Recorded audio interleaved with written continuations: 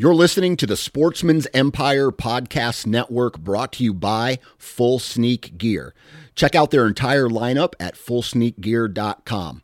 Also be sure to check out our entire stable of podcasts at sportsmansempire.com. Interstate Batteries offers a wide variety of batteries for your everyday needs. Stop into one of their thousands of retail locations and talk with a battery specialist about batteries for your truck, trail cameras, and even those weird batteries for your rangefinder.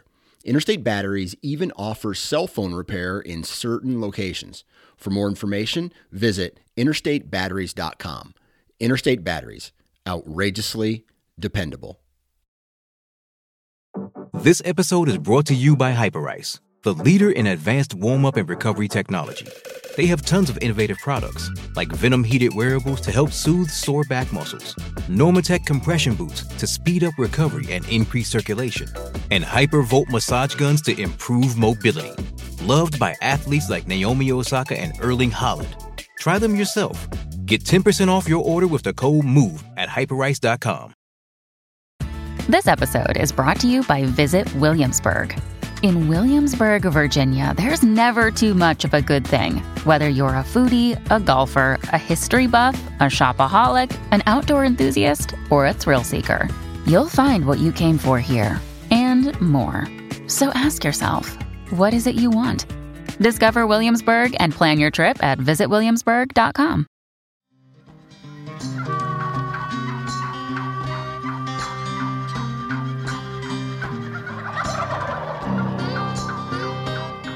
Welcome to the Limbhanger Turkey Hunt Podcast, brought to you by Grounded Brand and their new Impact 2.0 turkey vest. Get grounded at groundedbrand.com. The Limbhanger Turkey Hunt Podcast strives to bring opinions and discussions from all aspects of the turkey hunting community, from legendary turkey hunters who hunted in military fatigues to the modern-day hunters embracing technology while maintaining traditions passed along for generations. All are welcome at this roundtable conversation about one of the wariest creatures in North America, the wild turkey. Now stick around. It's going to be a great show. All right, everybody. Welcome back to another episode of the Limbhanger Turkey Hunting Podcast. My name's Parker McDonald, and I wasn't here on the show last week, but I do want to say that I thoroughly enjoyed the episode. Adam and Joey, you guys knocked it out of the park, and great job. Awesome podcast. I want to say, though, Adam, I was a little bit disappointed that we really didn't get to hear much about your successful hunt in that episode. And so I think we probably should talk about it today. That was just me being humble, man. I didn't want to talk about myself. You did share the story about the gobblers and banditos, yes, which is really the most Texas experience I think you could possibly have. Absolutely. So I'm hoping we're going to hear about this story this week. I know you talked last week that we were supposed to have an episode with somebody about talking about the outfitter type thing, how to plan an outfitter. That fell through last minute. So here we are. Yeah, we were going to talk more about outfitting, outfitted hunts. We had a really good kind of a turkey shotgun episode lined up, but just happened to fall through. So we'll reschedule that one for a different time. And I think getting into some tactics, things of that nature it's overdue. So we're ready for it. Yeah, I've been watering at the mouth, wanting to get into some tactical discussions. Been wanting to do that for like a month now. Heck yeah, dude. I guess I'm just the only one that just hasn't felt like it's turkey season, even though I've been turkey hunting a couple times. I went to Florida, I went to Texas. I've been in this mode of like still preparation and still like waiting, and I guess like holding back on the tactics thing. Just been holding back too long. We probably should have got going a couple of weeks ago. Yeah, I'm still in that preparation. I'm still in that preparation mode, and that is 3 days away from season. I finally patterned my shotgun today. Man, you Tennessee boys are. It's a very strange thing going on right now. Like, I've got a lot of friends in Tennessee, and I'm used to like Tennessee in the past opened up, kind of average time frame for a lot of states, and now all these Tennessee guys are like. It feels like we've been in turkey season for a minute, and you guys haven't even really kicked off. Mm-hmm. Yeah, I We was usually riding open around. 1 week after you guys. That's it. Yeah. Yeah, I was riding around today and I noticed the green up that was happening. And it's right on time this year versus last year, which it seemed like it almost never showed up last year. And when it did, it was boom. It was like a light switch. But it's right on time this year, mid-April. And I remember a couple years ago it was pretty early, but hunting should be good. I'm not really upset about that later date right now because I'm still anxious to see what it does for pressure. But the hunting should be good. Yeah, I've been curious about like just what Tennessee, you know, could potentially kind of set standards for the rest of the Southeast. You know what I'm saying? Like seeing how this goes, if you guys do see some benefit from it, from this later, like significantly later start date. You know what I mean? Like it's not just like it's a little bit later, like it's pretty good bit later. But then Mm-hmm. it's also going back later into May, correct? Yes, they did not Okay. take days away from us, so we still have that 6 week, 7 weekend season. So we close on the Sunday of Memorial Day weekend, which is fine with me. I was very happy they didn't take any days away from us. You know, even though we've got 6 weeks to fill 2 tags, we still have all that opportunity, like to take somebody else, like if we tag out early. That's interesting data. I think that's going to create some interesting data because we Mm-hmm. talk about, you know, the majority of the turkeys that get killed on that opening weekend. Mm-hmm. I'm interested to see if the same amount of turkeys get killed in the same amount of days. You know what I'm saying? I would bet that we kill more turkeys the first 2 weeks of this season versus the first 2 weeks of previous seasons. Okay. I'll take that bet, and I'll say we'll kill. Well, here's what I'll say. I'll say we'll kill more this weekend versus last year's opening weekend. So there'll be more kills opening weekend, but I think you'll see a severe decline this second weekend versus last year's second weekend. And I think that's where things really will start to show up because we've talked about it before. I'm not trying to apply pressure, late season pressure to Tennessee, but I do not feel like our state carries hunters late into the year. No. It feels like there's a significant decline of hunting pressure, and that Mm-hmm. has a lot to do with weather, it just getting hot. And a lot of people, I mean, they don't want to be out there when it's hot, and that's fine. I'm afraid, Parker, to your question of seeing if this will set a standard. I don't know that the state of Tennessee will actually commit to doing this long term. And if they don't commit to doing this long term, we're not going to get a sample size of what could have happened or what the results could have been. However, we can go look and see what they did to those southern Middle Tennessee counties, and it's the same thing. They started them 2 weeks late. They cut back to 2 tags, and I was down in Wayne County, which is one of the counties that was hardest hit by a harvest decline. And so when you look at that from 01 to I think like 017, there was like a 65 to 70% decline in harvest numbers. And I'm talking to my cousins who I wouldn't say that they're just like turkey hunters. That's not all, but they're deer hunters that turkey hunt and they care about turkey hunting. My brother is putting that same boat and asking them, like, what are you seeing for turkeys? And man, their eyes are lighting up and saying, we got more turkeys than we've had in 5 to 10 years. And they are pointing to the fact of that late season open. And I think it'll go back to people. It's not the fact that people are going to kill less turkeys opening weekend. It's the fact that they're not going to hunt maybe that second or third weekend, and then it just completely tails off. So if you lose 25% of your harvest because you're not customers, but if your hunters stop hunting, that's a big freaking deal. So we'll see. Yeah, it's interesting. It's easy to get to talking about those type of things because that's, I mean, in our day to day stuff we talk about it quite a bit. Just thoughts, opinions, you know, whatever. But that's not in fact what we're talking about today. You guys had a successful, like a really nice youth opener there in or opening weekend, I should say, Mm-hmm. there in Tennessee. And Adam, we got to talk about your bird that you killed in Texas. And I have not been able to share the story, which is a pretty fun story of the Osceola that I killed, the second bird that I killed in Florida. And so we had this idea. We were kind of brainstorming a little bit last night about.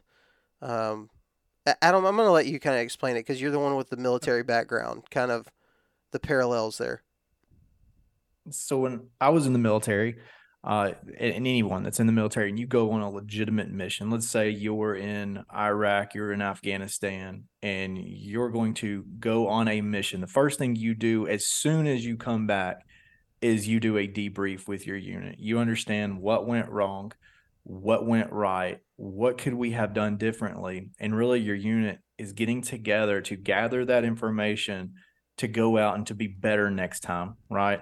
And as what we talked about over the last couple of days of how can we do a better job of storytelling, how can we do a better job of bringing value to our listeners and helping them understand what went right and wrong, not only in our own hunts, but in our guest hunts, is really trying to structure a debrief around that. Even in the business world, I went through a 3-day class that was completely centered around a bunch of Air Force guys pilots had got together. They created this consulting firm.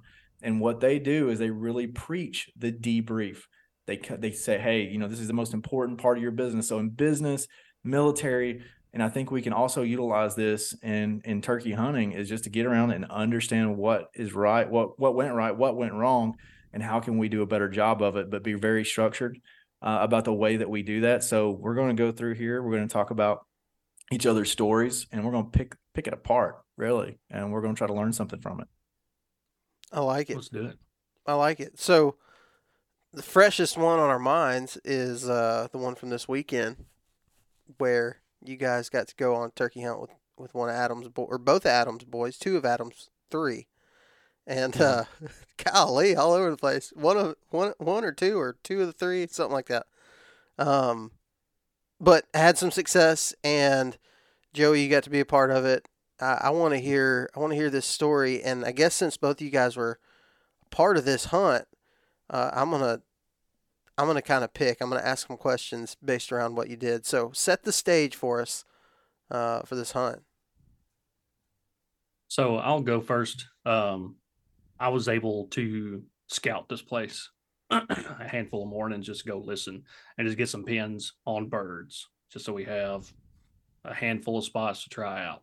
And it turned out we just had to have one spot. We found one spot that had several birds, and I think several is accurate because we heard a lot of birds from that one general area.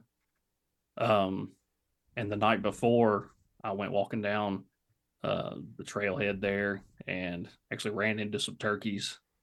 The hens kind of spooked. They kind of crawled up on me and spooked around me. They flushed. I had one land in a tree right above me. I sent you guys that polo. So that was pretty cool. But I had ran into these turkeys because I'd heard a gobbler, a few hundred yards at least way down the trail. And I was kind of easing my way down through there. And after just a few minutes, one gobbled probably 75 yards away in a pasture, off the side of the trail. And so I froze, kind of tucked back into some cover there.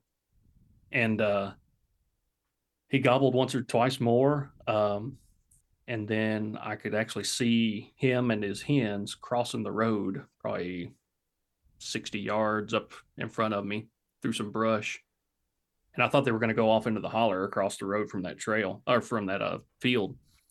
And they started to do that. And for some reason, the hens came back up to the trail and started walking right up towards me. Well, when I saw them kind of going off into that holler, I kind of got out of my cover, and it was like I guess you could call it like an intersection of two trails. So I kind of got in the middle of this secondary trail, and I was kind of just out in the middle, nothing around me. And I had my dog Moose with me too. I was just taking him with me to listen for turkeys. And these hens start coming back up the trail. And I'm just like, well, if I move to go get into cover, I'm for sure going to flush them. So I just sit on the ground, and I'm just sitting there holding Moose. He's sitting there. He's wanting to just lose his mind at these turkeys. I know it. But the hens come up, they get like 12 yards away from us. They start just flushing, I don't know, they probably couldn't have flushed, but I think they just wanted to, if that makes any sense. Like we didn't scare them. They were like, I don't know what that is sitting there, so I'm just going to fly over it. And then the gobbler was right there in amongst them, and he was like the same distance away, saw us. I mean, just kind of cocked his head, looked at us. He never putted, never clucked, never did anything. He just kind of just turned back up into the brush and on up into the field. And I never saw or heard him again. I never heard him fly up. It was close enough to fly up. I was like, okay, I'll at least be able to hear him fly up, probably get a really good location on him, and we can get in there tight and do something with him in the morning. Well, I never heard him fly up, never heard him gobble again. And I don't think I bumped him on my way out when it got dark. And so we were going to start there. What kind of terrain are we looking at here? We're talking like hills and hollers. It wasn't much flat. Ridges and hollers, I guess, really. A lot of crops, or mostly woods type stuff? A lot of hardwoods and a open area here or there. Okay. A pine thicket occasionally. So kind of your typical southern WMA. Yeah. Okay. And we get there. I get there really early the next morning. I don't know if you guys saw that reel that Parker shared the other day about me describing this guy that we actually saw later that day. He was talking about youth weekend, and he's like, man, people still come in here like 3:30 in the morning to get a spot. And I'm sitting there thinking, yeah, that was me. that was me. Adam and his boys had what did it take you to get there? An hour? About an hour and 10 minutes, maybe. Yeah. So I was going to try and get there. It was closer to my house, get there, hold a spot. And when they got there, we could walk in. We walked in way earlier than we really needed to. These two boys kind of fell asleep laying on the ground while we were sitting there waiting for it to get a little daylight. But we finally heard a turkey gobble. And I think from where we were standing, Adam, what would you say? Maybe a couple 100 yards or so? Maybe 250? Yeah. 200, 300 yards, maybe. Yeah. And so I'm thinking, man, that cannot be that turkey that I bumped yesterday. Didn't hear him fly up, didn't hear him gobble, but it was so close to fly up that I didn't think he would go all the way out there. And looking probably back, 400 yards from where you thought he would be, right? Kind of in a different direction. Yeah, I thought he was going to be like on the other side of the pasture. When I saw him turn back into that brush the night before and go into that field, I thought he was going across on the other side of this ridge and was going to roost over there. But now that I'm looking back, I think it was that same turkey, and he covered some ground before dark. So maybe I did bump him and just didn't know about it. Maybe he was running towards that roost tree on my way out. But anyway, he gobbled, and we were kind of contemplating, I think, right then if that was him or not. Because if it wasn't him. So when he gobbles, we're in hilly terrain, right? Is it? Tell me, like, where does he gobble? Like below you guys in a bottom? Are y'all just kind of even elevation right here? I think we're on an even elevation, but he was on the tip of a small finger. Okay. If looking back, I can remember the map in my head. I think that finger wasn't that long off that main ridge. I'm looking at it. Yes, he was on a small finger. So there's like a couple of fingers, and this one is a small finger that he was on. Yeah. And there's kind of a creek running through that bottom, might be in a dry gully. And there's about 100 foot of elevation change. But he was about even with us. So, yeah. The good thing, regardless, was that I separated his hens from him that night before. When they flushed, they flew off wherever, they scattered, and he was left without hens. So that played into our advantage, that I inadvertently did that. But so you could still consider it early season up here last weekend. Not a whole lot of green up, stuff's starting to bud out, but there's not hardly any green stuff on the ground. And we had 2 boys with us, so we had 4 people that we would try to conceal should we make a move on this gobbler. And being it was so open, and from that bird's vantage point, he could probably see that road right down to the base of that finger. So we crept up, at him, a couple hundred yards, maybe 100 yards, yeah, maybe 100 something yards, and kind of got set up on that trailhead.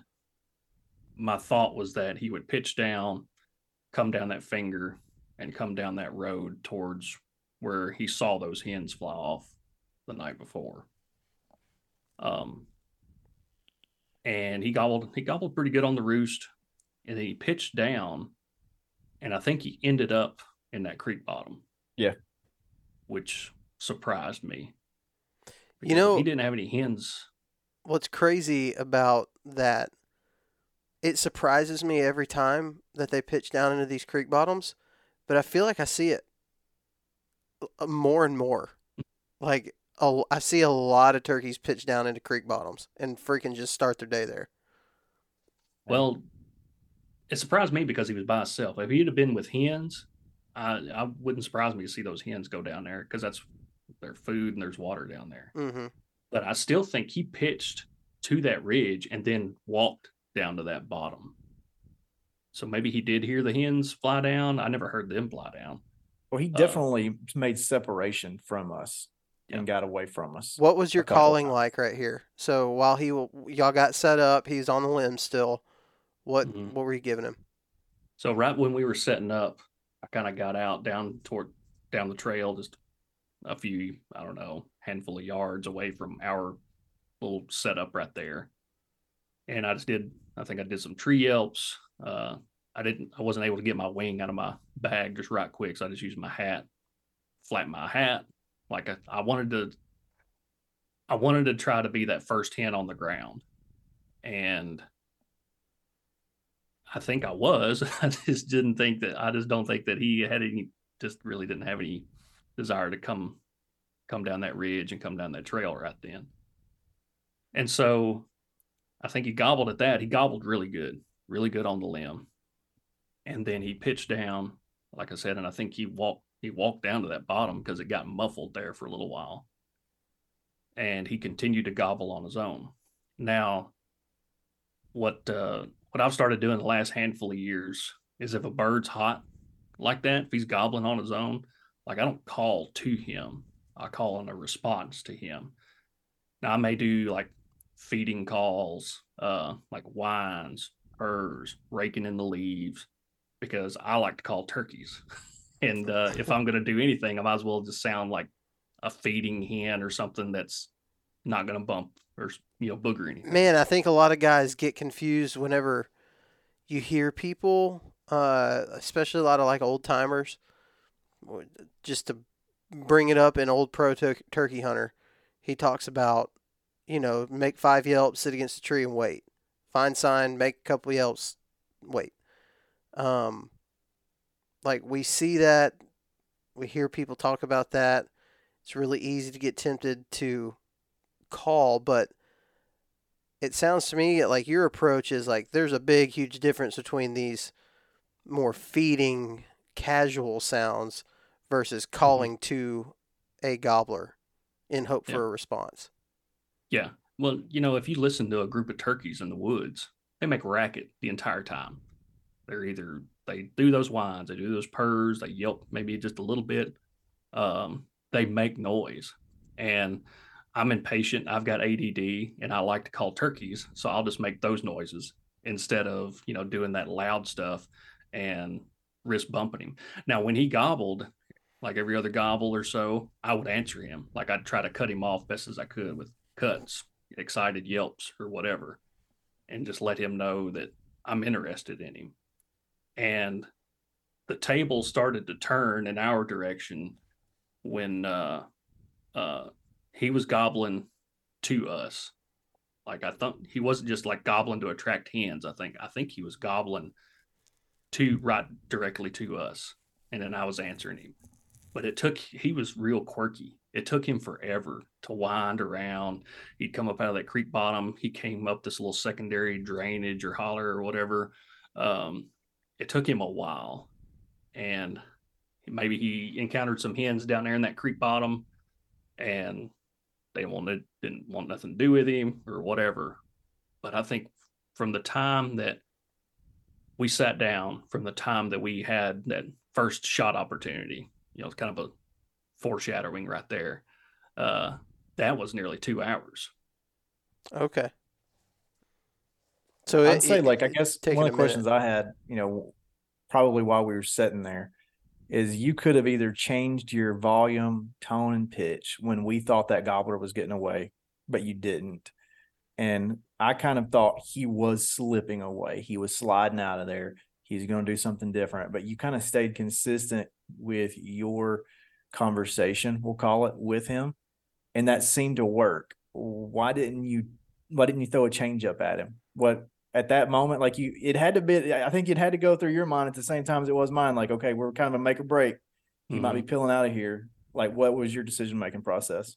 Well, I had made a vow to myself before this season that I was going to be more patient. And I just tried to implement that right then and there. And plus we got 4 people, if something, I could have changed up my calling, but I don't know that it would really made a difference. Like, I don't think the calling was really made a difference to bring him in. Now, hindsight, we might could have repositioned once he pitched down in that creek bottom. We might could have scooted around, got on that secondary finger that he was roosted on, and called him up there. Shoulda, woulda, coulda. But I just wanted to be patient, and in the back of my mind, okay, he didn't roost with those hens. I think there's just a lower chance that he's got hens. And he just kept gobbling pretty steady. I think he got quiet for a little while, a time or two. But and he was in the right direction. Like, he never gobbled back behind us. He didn't circle us. Yeah. And the main road to this WMA was on the other side of him. And there was traffic, it was pretty busy for youth weekend. So he was either going to go up that other ridge, across the holler, go up the holler, or come up to our ridge and walk down towards us. That's what I was thinking. I was just thinking, I'll just wait until I know for sure that he's going somewhere else. And for that entire time, I didn't feel like he was really leaving. I just felt like he was meandering just in that little area. Was it just the amount of gobbling that he was doing that you knew he was too interested to just leave? Was that the main giveaway for you? Yeah, I think so. I mean, he was gobbling to us, like I said, and I'd answer him and he'd gobble right back at that. So I knew he was pretty fired up, but like I said, he was quirky in that he took the long way around. Like, looking at the map, he kind of did an S to kind of get to us, come down that finger, went down to that creek bottom, come back up this drainage. And he crossed the road out of sight. So we could see, I don't know how far down that road, that trail we could see, maybe 50 something yards, maybe, till it got a bend in the road. Would you say though, would you say though that this bird, did he seem like he was being cautious maybe because he saw you the day before? That could have been. He kind of acted like a pressured bird, looking back at it. We walked right by him, though. I mean, you probably could have seen us from the truck, sitting there swinging her legs and drinking coffee. Yeah, he very well could have. Heard all that traffic on the road, heard us walking down the road, and, rocks popping up under our feet. We walked right by that finger, and from that trail to where he was roosted was maybe 200 something yards. Yeah. So there's moonlight. No foliage. Yeah. Clear trees. So he very well could have just made him nervous. And that's why he took that long way around. No doubt he had heard us that morning. There's no doubt in my mind he'd heard us. Yeah, he had to have, because it was still, and there was 4 people. I mean, how quiet can 4 people be? I can just tell you, I can tell you right now where I would have screwed up. I feel like there's this voice inside of me whenever the turkey starts leaving but he's been gobbling kind of the way that, like in y'all's scenario, I would have said, he ain't trying to find a lady. He wants a hoe right now. And I would have started cranking it up. You know what I mean? That's probably what I'd have done too, Parker. And that's probably where I screwed it up. Yeah, I absolutely. I know if I were to screw up. Now, I will say, Joey, it seems like I make smarter decisions when I'm not the one that's going to pull the trigger. So you were talking about like you would kind of try to talk yourself into being a little more patient, and that's really what you're going to work on this year. But also you were starting off like you just have a clearer head when you're not the one who has to seal the deal. You know what I mean? Yeah. And so you think about things a lot more clearly, I think, and like you make wiser decisions based on what you actually know, not what your heart thumping and adrenaline is telling you. You know what I mean? Mm-hmm. So that I think that probably plays into your kind of where y'all were at right there, because neither one of you guys, I'm sure y'all were bouncing all this off of each other, all your moves off of each other a little bit. No, we weren't close enough. Oh, okay. Yeah, we weren't close enough to really talk to each other while we were set up. But I mean, while we were up, moving around or whatever, yeah, we were constantly back and forth, asking each other whatever. And neither one of you guys had to pull the trigger. That was the only point I was trying to make, is like y'all are able to make good decisions, clear-headed decisions. Man, I feel like, too, whenever I hunt with other people, I feel like I just make a little bit better decisions. Yeah. You know what I mean? Because you can just go back and forth versus when I'm by myself and I get in my own head and I'm like, do I do this? But I heard this, this happened the last time, and you get to thinking, you just kind of fall apart. That's where I'm at. Yeah.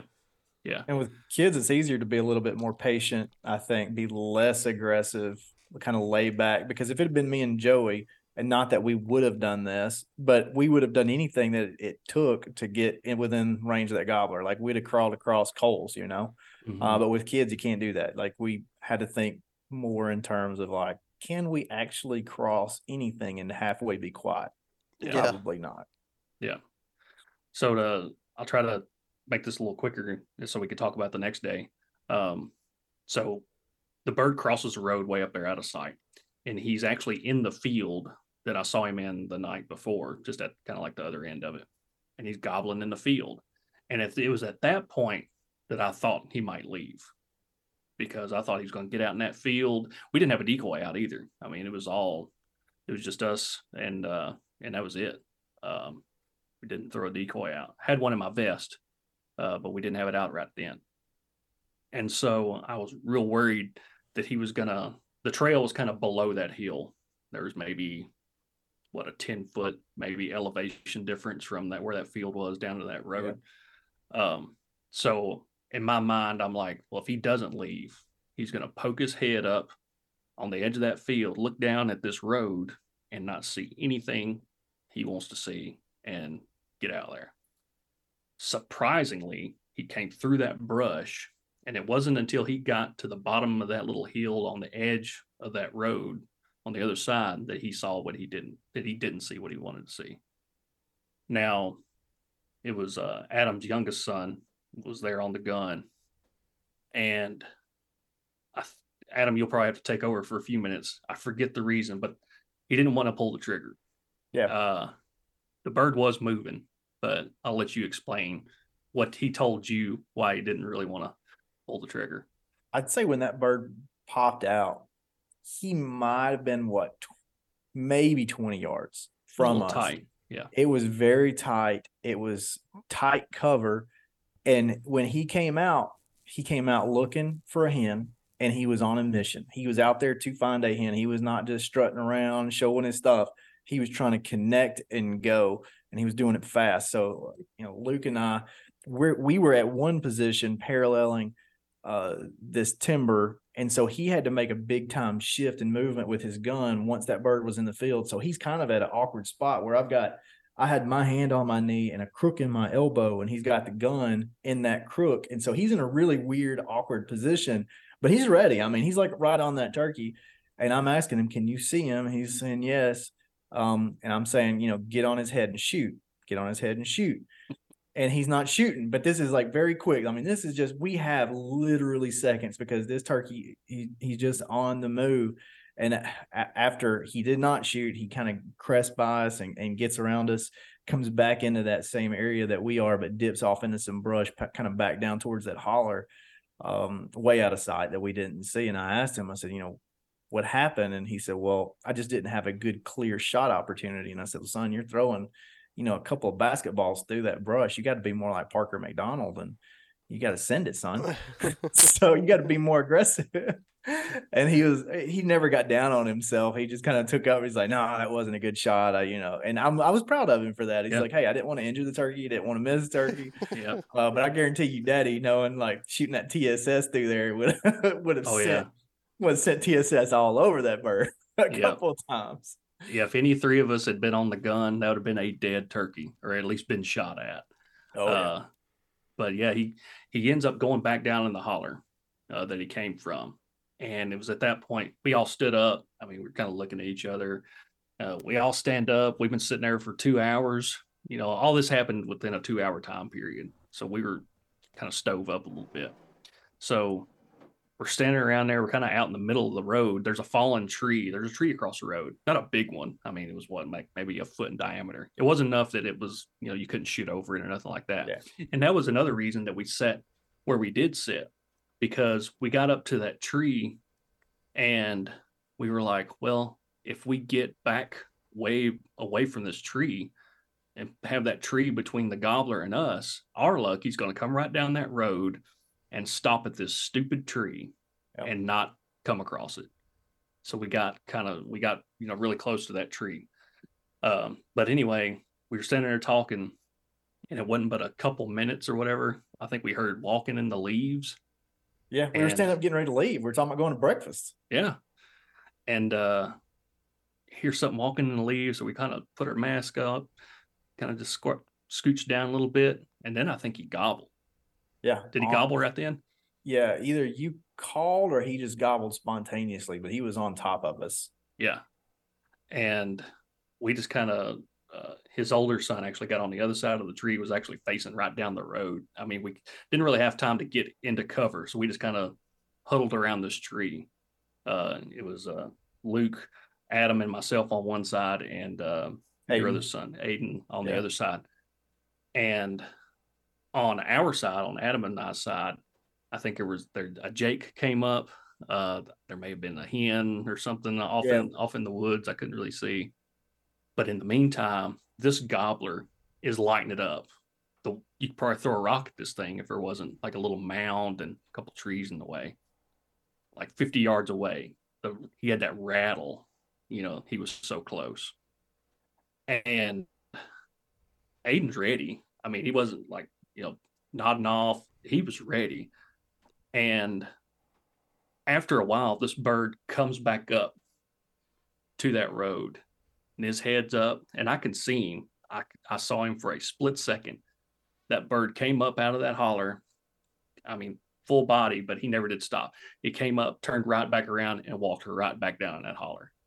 Now, could one of us have probably shot him? Maybe. I say maybe, because that would have been a tricky shot. Bird never stopped moving. He just enough to get, within sight, and turned right back around and left. So you could possibly count that as another shot opportunity on that gobbler. Yeah. But looking back, if he saw us walking in before daylight, then we were dealing with a really boogered bird. And then it was at that point we decided to back out and go get breakfast. And to kind of sum up the rest of that day, it actually started drizzling rain, like mist and rain. It was cloudy, it was cool. I didn't expect to get anything going after breakfast. It was like mid-morning, 10 o'clock, 10 or 11 o'clock, maybe 11 by the time we got back to the woods, to that same spot. I don't think we ever heard that same turkey, but we heard a few more turkeys all throughout till probably 1 o'clock or so in that weather. Set up one more time on a bird that was really close that started gobbling, but I think he saw us coming down the trail or something. I think we boogered him out of there. But call it a day, and then the next day was an excellent hunt. We get back to that same spot, go back to that same listening spot, and a bird gobbles down the ridge. Let's see. Yeah, it was right down that ridge where we were standing at. We were kind of standing at the end of it. And I think we were on a time crunch that morning. You guys had to be out of there by 8 or 8:30. Yeah. And so we kind of just told ourselves, like, if we hear one within reasonable distance right off the bat, we just got to go after him because we don't have time to mess around. And we heard this bird gobbling at the very end of this point. And we start huffing it down through there. And it turns into a big pine thicket. And originally, it was real thick on that end of the pine thicket. And we thought we were going to have to, like, go around it. So we actually started going around this thing, and it opened up maybe 50 yards or so into that thing. We're like, oh, awesome. So we get back up into the pine thicket and started easing our way back towards this bird, and he gobbled like really close. I don't know that he had flown down then. I don't think maybe. So. Maybe, but probably not. And we're kind of easing our way up through there, and it gets to a point, the woods are pretty open, underneath those pines. We're like, I don't really want to chance bumping him. And he's up high too. So he's kind of at that same elevation that the turkey was the day before. So we hadn't boogered this turkey, which may be why he acted a lot different. But he pitched down, and I think he went around the end of that point, like got down below that edge, maybe, and kind of just worked his way around towards our right, kind of looking for hens. I think he was gobbling pretty good the entire time, and his gobble was weird for a while because I looked at Adam. We were close enough to talk this time. He had a real short gobble. It was like a half gobble almost. It was like gobble, gobble, or something like that. And I looked at Adam. I was like, "Is this thing a Jake?" And we're really, I have no idea. But he ended up getting right up on top of this ridge, the same elevation we were, and he didn't sound like no Jake no more. No. After he got closer, he didn't. When he got that close, and we did have a decoy out this time. I just blew up a little Jake decoy and stuck it in my vest, and we just had Luke with us. Aiden decided to sleep in, and we had the decoy out, and this bird did perfect. He came up on top of that ridge and gobbled, strutted, spitting drum all the way into gun range. And I could see him before y'all could. But my calling was very similar to the day before, if not the exact same. I'd say you were more aggressive on this one, for sure. In your response back to that gobbler, and I'm going to fill in a couple gaps because that gobbler did fly. He went down in a holler as well. And I also thought that this one was going to slip away. I thought he was going to get away. And you were a little bit more aggressive on the yelps and cuts. And one thing that you haven't posted in here is we had another gobbler gobble on the other side of us. So it was a couple of ridges over. Mm-hmm. And as soon as that turkey gobbled, that was the moment that I think this one committed to get back on the same level as us. Mm-hmm. So once he got back on the same level as us, I think he had probably already committed in his mind that he was coming anyways, but I think that sped him way up. And if you remember when that other turkey started gobbling, mm-hmm. I answered him. Yep. I answered that turkey, and it may have been what drew that bird. I mean, out of there. He cut that distance hard, then he got he covered 100 feet of elevation from down in that bottom to up top very quickly. Yeah. And he didn't come running in, but he got on the same elevation as us at that point. Mm-hmm. That's it's interesting thing, because I think a lot of times if I were to find myself in that situation, if I am working a turkey, if I'm working a bird that's gobbling and another turkey gobbles, I'm not gonna work that bird too. You know what I mean? Like I don't think about it. I'm like, I'm concentrated on this one. I don't want to kind of, you know what I'm saying? But I do see where I see the benefit of it. Like now I'll probably do that. Yeah, when I called to that other turkey, it wasn't in an attempt to draw him over there. Right. It was an attempt to make that other one jealous. Right. Yeah. And Absolutely. I think even I threw a Jake yelp out there maybe once or twice or something. But still, I just kept, raking in that leaves and purring and all that other, good stuff. In between him gobbling, he'd gobble and I'd answer him maybe every once in a while. And yeah, he came up on that ridge, man, and he put on a show for a pretty good while before Adam and Luke could see him. And I'll let Adam take over for when he actually finally got the shot off and what really happened. Because when he shot, I don't even remember if I could see that bird. So the decoy was about 20 yards away. I think like right at 20. And as Joey mentioned before, he could see that turkey coming, whereas Luke and I could not. Like just based on where he was at and had some openings in the trees, like he could see him coming. Now I could hear him spitting and drumming, so I knew he was coming. We got Luke, fixated kind of on that decoy. We knew he was coming right down that shooting lane, so he had his safety off. He was set up, but as I saw him coming in, like I think I had a little bit of turkey PTSD from the day before. I'm watching his body language, and I'm always trying to like figure out like how long do I want to watch a turkey put on a show before I want to shoot it. And this one, as he came in, he was strutting, and as he's getting close to that decoy, I mean, he's like fully periscoping at this point, kind of looking around.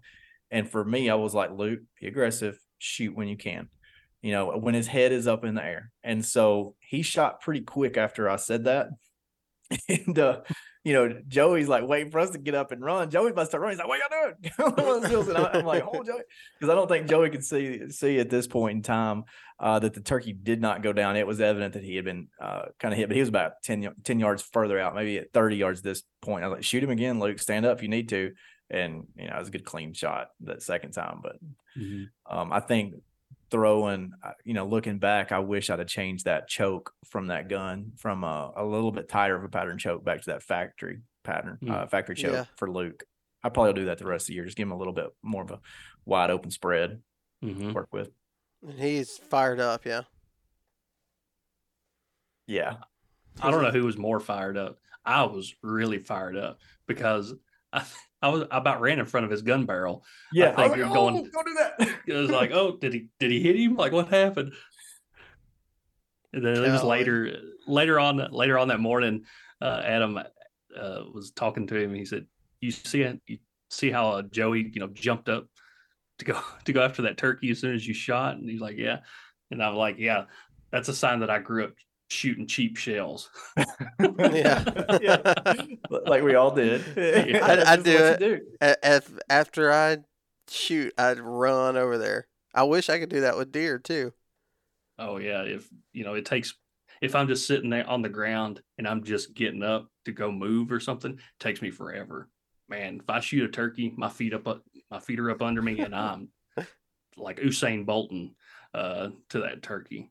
I thought Joey was going to go grab him by the legs while he's just kind of waddling around. Mm-hmm. I heard, Adam, I guess it was you that told me that Joey gets pretty fired up about a turkey. Like he's pretty reserved. Yeah. Pretty Joey's reserved Mr. most of the Reserved. time. He never gets fired up about anything. You kill a turkey, man. Life shoots through his bones. He got riled up a little bit. Got the spirit of God in him. Yeah. I love hunting turkeys, and I love seeing turkeys get shot. So I'm with you. It was an incredible hunt.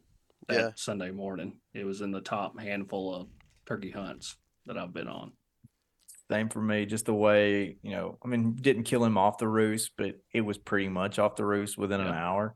The way it worked out, calling, him responding, the spitting, the drumming, the display, all of it was just so textbook, man, and very, very memorable, especially for a first turkey hunt. Like you hope first time turkey hunters, if you have a kid, you're going to take has an experience like that, because that's the kind of experience that can hook them. Versus, there's nothing wrong with shooting them out of a blind and stuff like that. That's the way me and Aiden have done that. Aiden's missed some out of a blind, and they don't, even for me, as I think about best memories, that's not the best memories. The best memories is hunts just like that, where it's done, I think, the way God intended it, with a shotgun and calling them up. Yeah, nothing but air between you and him in the pines too.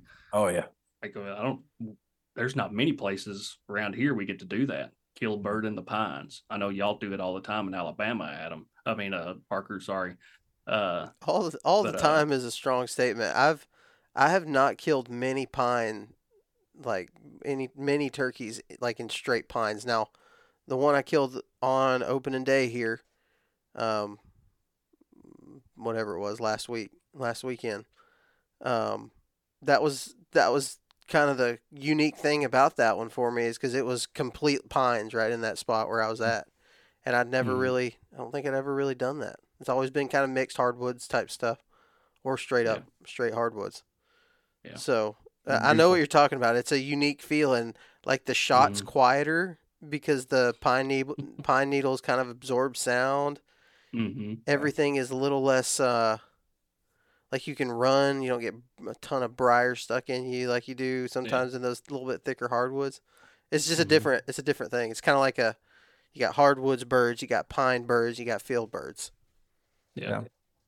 Well, that was another reason we got up into those pines. Originally we were trying to get around that pine thicket, and then it opened up, and we were walking on those pine needles is going to be a lot quieter than crunching on these tater chip leaves. Out here. You know what I like? I like to see turkey scratching in the pines. Yeah. It kind of it's a little more noticeable than it is in hardwoods for me, because when the turkeys scratch in the pine needles, it kind of looks like a barn floor. You know what I mean? It kind of has that scratched hay type look to it, and it's very easily identifiable. Sometimes you're in hardwoods, you find scratching, you're like, I really want that to be scratched, but it might just be where squirrels have run around here, armadillo pushed back leaves, And Lord, trying to find it in places where you got hogs. Oh gosh, yeah. That's tough to do. That's cool. That sounds like a really fun hunt. I know you guys were pretty fired up about it. I can't wait to do that. I can't wait to do that with my kids. You were all kinds of poetic, Adam, about that hunt. That was a big one for you. It was oozing out of me. I mean, it's special, Aiden, he's big time into fishing. Loves to fish, loves football. We kind of got our own thing together that we enjoy, but he's never got really big into the hunting scene. I called a gobbler up for him a couple of years ago. It was kind of an afternoon hunt. It was very special. He enjoyed it, but I guess Luke, he just got tore up about it, right? I always talk about Aiden, he's Mr. Iceman and doesn't get tore up over anything. I think Joey's he never gets tore up over anything, and then all of a sudden you kill turkey and he got tore up. Aiden's pretty even kill the whole way through. Luke was just out of his mind about it, and he's still talking about it, still showing his girlfriends and friends and showing them pictures, and he's painting pictures. My man got girlfriends, not just he's on the plural. Mamas lock up your daughters. Because we got a turkey hunter on our hands. Yeah. Yep, the turkey hunter was born that day. There's zero doubt about it. He was, yeah. That's so cool. So, Adam, you said before, you told us, I don't know if you've actually said it on a podcast or not, but you're like, man, I'd probably shoot a turkey out from underneath my own kids. Now, where you're at now, you've seen both of your kids shoot a turkey. Is that kind of a gimme? you're gonna let them pass on that one. You're not even gonna try to shoot their bird, but next time it's gonna be we're both taking guns. First person gets a shot. Okay, next time we're both taking guns because it will be open for Dad. And if he can't get a shot off like he did that first morning, Dad's going to be like throwing it. I would say that in the future, we're going to ramp him up and we're going to get him some kills, right? We're going to get him adjusted, acclimated to being a turkey hunter. But after that, man, he's on the level. He's on the same playing field. It's going to be 3, 2, 1, or for doubles, and we're going to shoot at the same time in those situations, and then we're going to be alternating after that. And then he's going to have to be finding his own spots at some point. You know what? I mean, the old timers. You read these old books, and we've talked about turkey hunting literature. You hear about the old school mentors. Most of them did not take youth or others with them through the turkey hunting process. They would take them out, tell them what to do, and then send them on their way and say, this is how you do it. But they hunted alone. I talked about that with some, family this past weekend. Is like, hey, you get sent out on your own. You do your own thing. You know how to do it now. Go figure it out. I think there's something to that. I think there's a book, Kenny Morgan, a turkey hunting a one man's game. It is a little bit of a one man's game. So I'll still be a little selfish. My favorite part is, you told us afterwards that I think people were asking Luke, details about the hunt, and the question would come up about where you killed that turkey. Oh gosh, yeah. And he would not disclose that information, and I couldn't have been more proud. Ain't none of your business. That's what he told a kid at church. He said, "It's none of your business." I was like, okay, all right, good boy. Another lesson that he learned that day, we were walking back to the truck, and I thought I heard gravel popping with a truck coming down the road. And I think Adam was toting the bird at that point. We were just about ready to just dive off into the bushes or chuck that bird off in the bushes when that truck was about to come by. I think Luke was kind of wondering what was going on. We were like, yeah, you don't want to see somebody walk out with that turkey over your shoulder. Oh, and when we saw that other kid and guy with a turkey, we went to congratulate him, see the turkey. Mm-hmm. We just straight up basically said we were in a totally different area than what we really were. Oh yeah, he was like, "Are y'all kind of main road or whatever?" Yeah, on this. Yeah, he's like, "Were y'all up, up this such and such road?" Yeah, we were up there. I didn't hear nothing, so whatever. Like, then we got it back in the truck and told Luke, "Right, Luke, you shouldn't lie to people." Except when it's about hunting, then it's okay. Oh, he loved that. He loved it. Boy, he just embraced that all the way. I bet he lied to his mama. Oh man, dude, that's fun. I can't wait to do it. You actually transitioned pretty nicely though into the Osceola hunt that I had, because I did not show the restraint of somebody who's not on the gun, and I'm gonna tell my story. This is my story of this hunt. You can ask Brett his story, and he might tell you something completely different. But this is my story of this hunt. So we went back to Florida. I went back to Florida by myself this time. Walter, I'm gonna try to do this as fast as I can too, because I know we're running low on time. But Walter basically sent me a whole bunch of pins and said I would start right here. This is a great spot. At first I don't think I knew everything about this spot, but he said this is a great spot. I'd start here and kind of work your way around. So first couple days went in there. There were turkeys, 1 or 2 maybe turkeys gobbling in this area, and so it was good. I ended up going and finding some other turkeys and had a really, really good hunt on one of those days where I heard, no less than probably 7 birds gobbling. It seemed like they were on every side of me. And that was in a different area than this other spot. But Brett Mashburn, our buddy, who we had on the Southern Ground podcast last week talking about deer, he was coming up that day, and Walter was like, "Hey, Brett's gonna hunt with you." I was like, "Sweet." At this point, I know Brett pretty good. We hadn't really hunted together a ton. So I don't know his experience turkey hunting. Like, has he shot a bird before? Because that's a different dynamic, has he? And I was pretty sure he had shot, multiple birds or whatever. And he had. He told me he had shot 6. I think is what he told me. He shot 6 turkeys, and so he's not a new turkey hunter. He's just kind of getting into being a turkey hunter. You know what I mean? He's just kind of always it's taken a back seat. But he has shot a few. Guy. Yeah, he's a deer guy and whatever, and he still is. But he's starting to get a little more into turkeys. So, we get out there, and sure enough, there's turkey gobbling like crazy. You know, he's going nuts. We get in close, probably within 120 yards. I've got my gun set on my knee, but I'm behind. Brett's definitely in the spot, right? Like he's in front of me just a little ways. He's in the spot to shoot where we feel like this turkey is going to pitch down at. Now, this is Florida, but it is like a little more terrain than what you would imagine in Florida. Like it hunts very similar to some parts of Alabama, even. Adam, would you kind of see what I'm talking about? It's like it's very hard woods. Oh yeah, like mixed pines. It's not like your South Florida type of habitat and terrain where you're at. It's a little bit different. It's kind of what I was wondering. You said you got 120 yards from that bird, and in my mind, I'm thinking of like a flat, I guess, a somewhat dry swamp or whatever terrain with little to no, topography.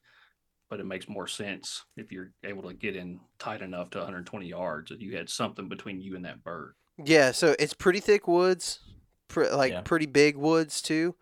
And so we walk the trail from the truck. We walk the trail, and there's this little listening spot basically that kind of is in between the places where Walt typically hears birds at. And me and Brett stand there. We hear turkey gobbling, and we're on the access trails on top of a ridge. That ridge kind of goes down into a big bottom, and then there's another little finger ridge that comes up, and we felt like he was on that little finger ridge right there. So we had a creek between us and him and some pretty thick woods. So there was a really nice opening in the bottom, and it was a wide bottom too. So doesn't have like steep banks or anything like that. It was pretty wide. So this turkey's hammering, and he's going crazy. And in my head, I'm calling a turkey for Brett, right? And so I'm thinking clearer. You know what I mean? I'm not thinking like I'm about to have to shoot a turkey. My first priority is filming and calling and whatever. Brett's not a super experienced caller. He's getting better at it. So I was calling and doing all the calling on this one. But I didn't give him much. Like it was just some tree yelps, just really light tree yelps. Probably if I had been intending to be the shooter, I might have done things different. You know what I mean? Like I might have not thought as clearly. But in this scenario, I did, and just gave him really light stuff, and he was just going crazy, hammering.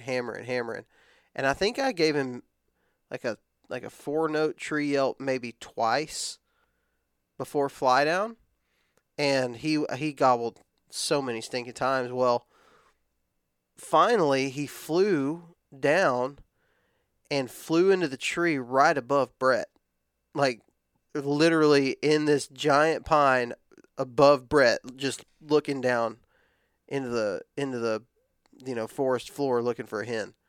And he ain't seeing nothing. And he's not gobbling at this point either. He's just there. And I've got a camera that's up on him. I've got my gun pointed kind of in his direction of where he could potentially fly down to. And, I'm going through all these motions, right? Well, when I look over at Brett's got his gun on his lap. And you'll find out why later. His tree wasn't as good. Like there was a little bit of a slant in the ground right there, and so he was kind of having to hold himself up with his other hand so that he didn't move, because this turkey now is just right above us. So I'm stuck. I can't really move. I can't see the turkey, but I know where he's at. He's like behind a cluster of leaves in a tree that's next to me. And so I just kind of put my hand underneath my opposite leg and start just raking on the leaves, just trying to make some type of noise, get him, because he can't see me because I can't see him. And I'm just trying to make some type of noise, and he's not doing anything. Well, he does that for 20 minutes. Just sits there. We're both frozen. Our cameras are dead.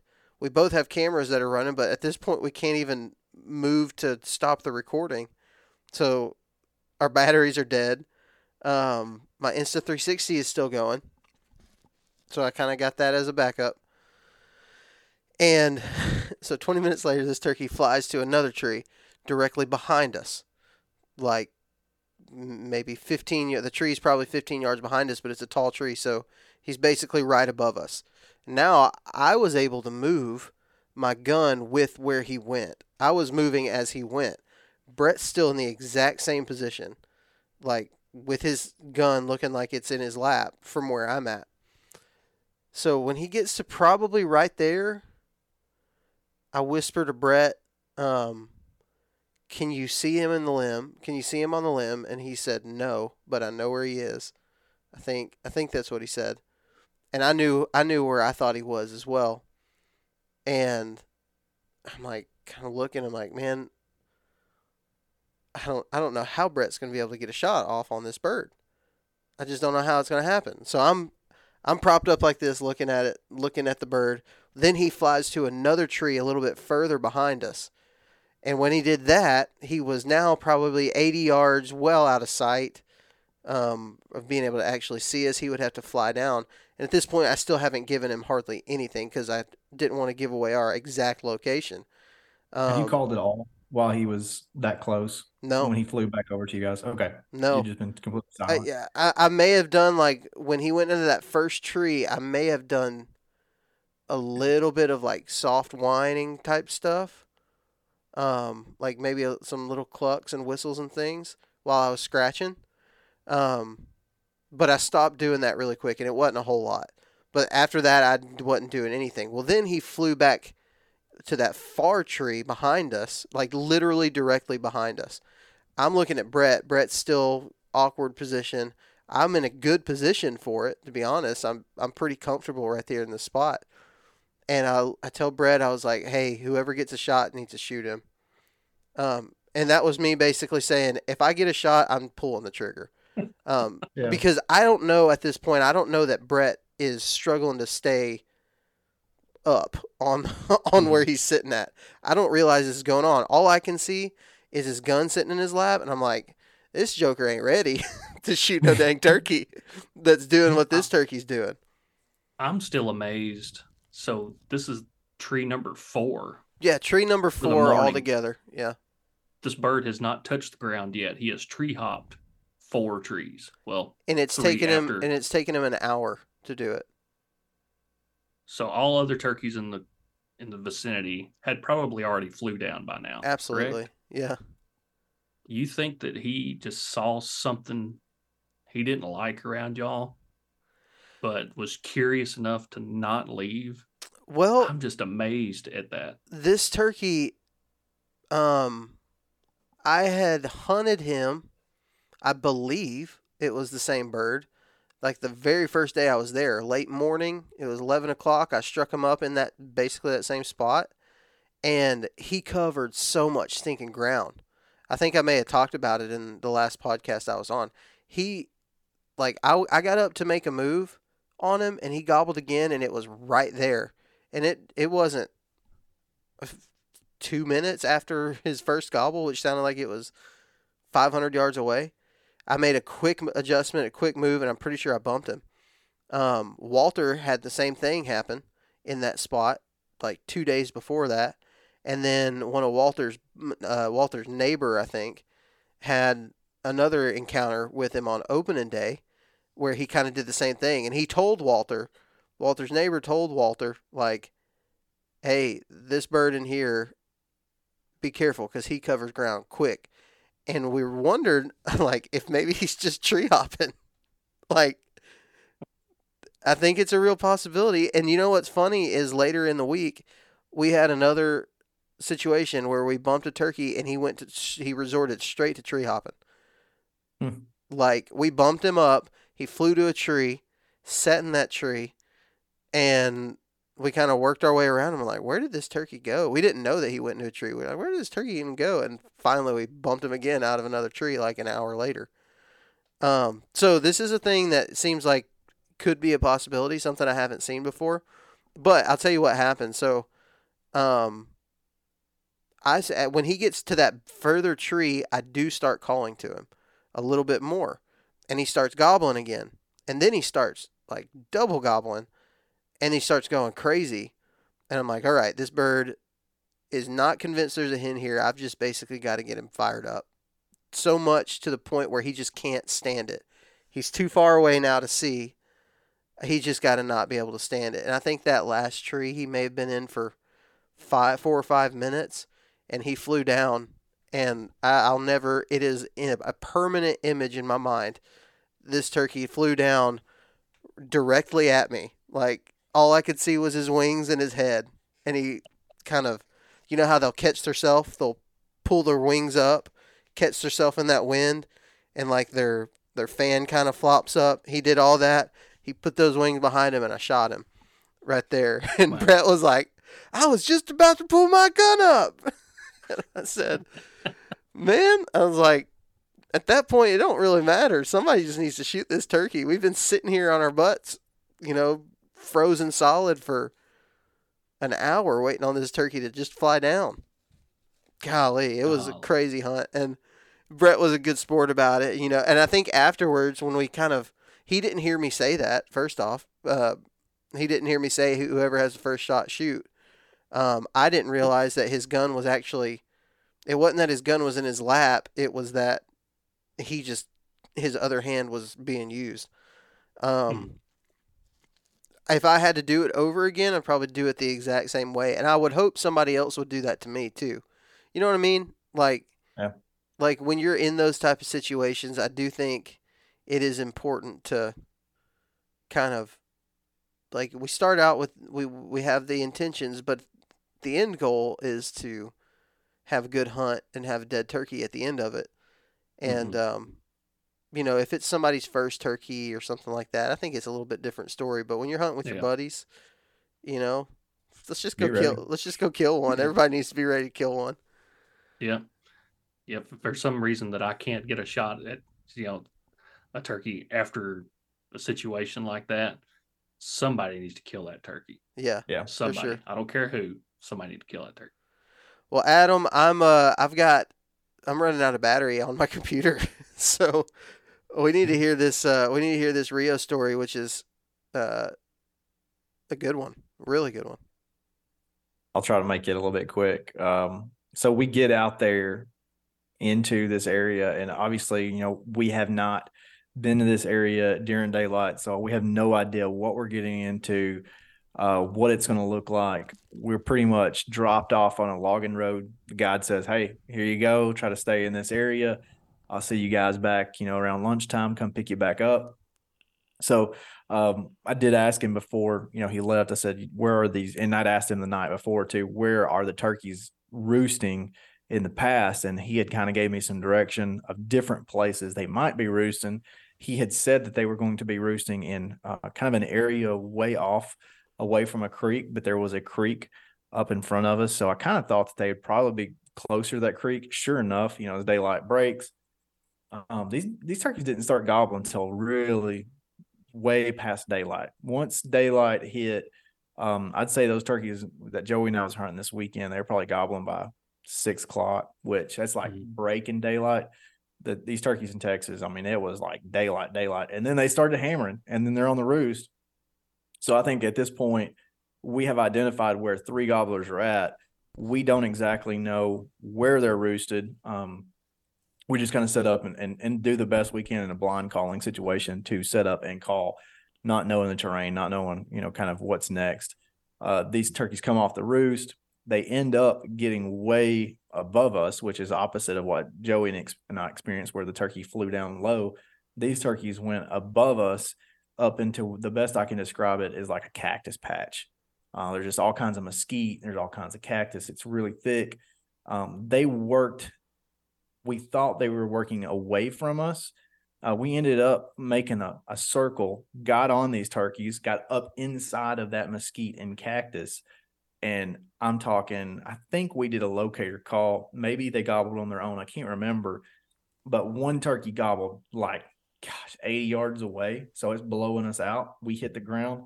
There's 2 more turkeys that's gobbling in a different direction. So we're in it right now. The bad part is we have zero visibility of where we're at and kind of where these turkeys are. So, we're just doing the best. Do you have bad visibility because it's so thick in there? It's thick. Just like it's mesquite thick, cactus thick?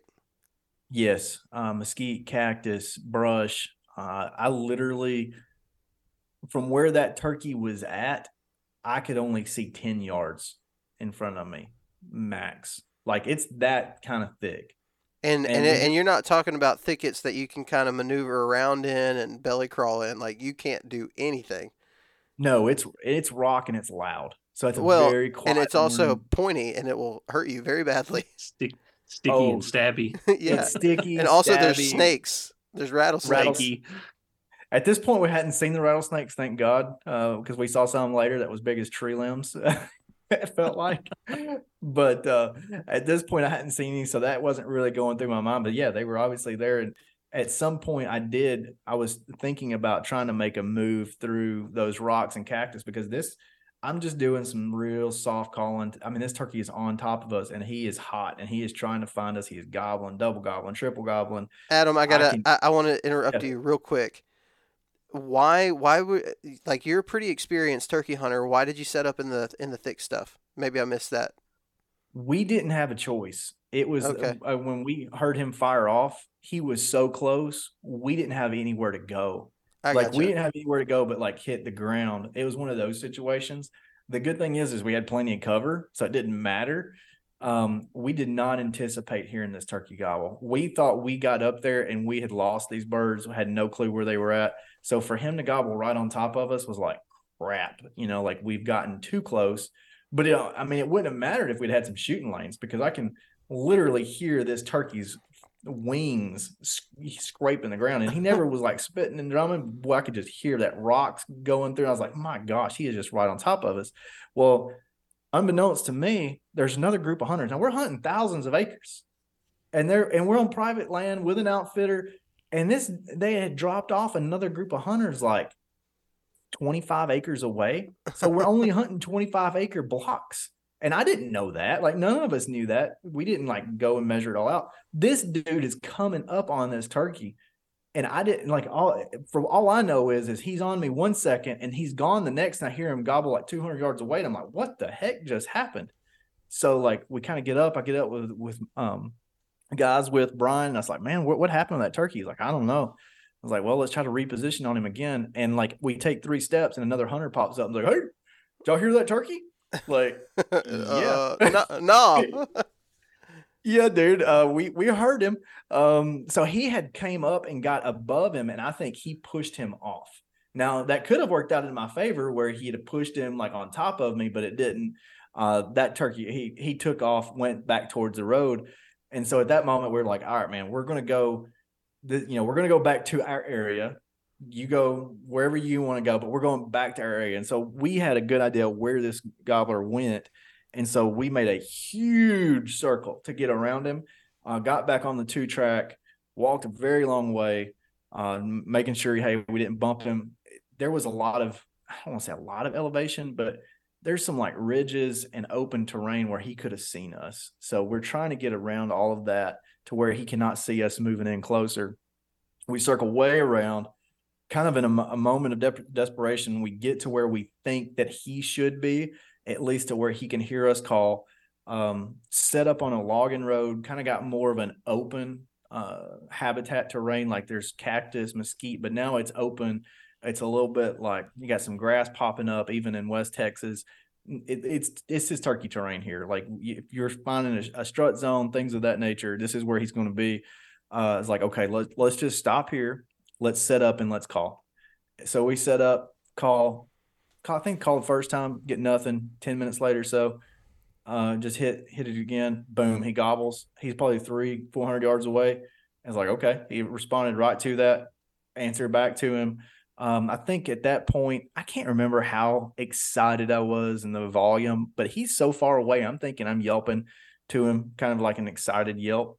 He fires back. He continues to close the distance.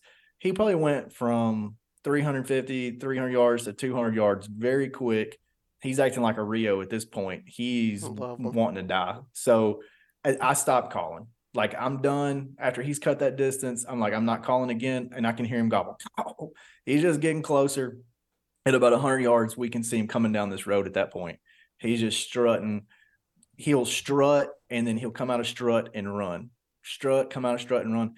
And then he gets to a point to where he's like, okay, I should see this hen, but he is nowhere, like, he's not seeing us.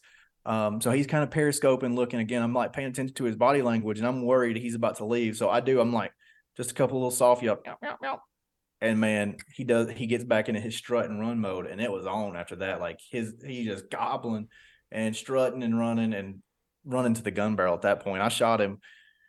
I didn't want him to get too close because I was afraid he was about to run like over us. I'm gonna be shooting a softball at him. So yeah. It was textbook, man. Textbook Texas is what you hope for. Yeah. When you go to Texas to find a Rio that just wants to die. And boy, we found one. And he put on a show real quick. That is, God, I love Rios. I love them so much. They're fun. Oh, man. That's what I said last week, just after hearing about Parker, your hunt last year and Adam's hunt, well, now, but his experience that he was talking about last week. Like, I cannot wait to get back after a Rio grand turkey. I love them. That's the point of this podcast. Is just, we said all of that to say hunting Rios is fun as crap. Yeah, just go hunt Rios. It's a heck of a lot of fun. We can talk about tactics if we want to, but really at the end of the day, Rios are the most fun. Yeah, you ain't got to have much tactics for Rios, man. They just come right in there, suicidal, the way I like them. Heck Dude, yeah. I've never seen such red heads on gobblers either. Oh, I know. Boy, they just look like they look like some banditos, man. They get mad at you. Yeah, they do. Yeah. Well, boys, They look like they're bleeding. my computer is literally telling me, like, hey, you better shut this thing down. It's a Rio. It's ready to die. It is ready to die. But I enjoyed this debrief. I hope we can do some more. I really hope we can actually do some more here in the coming days.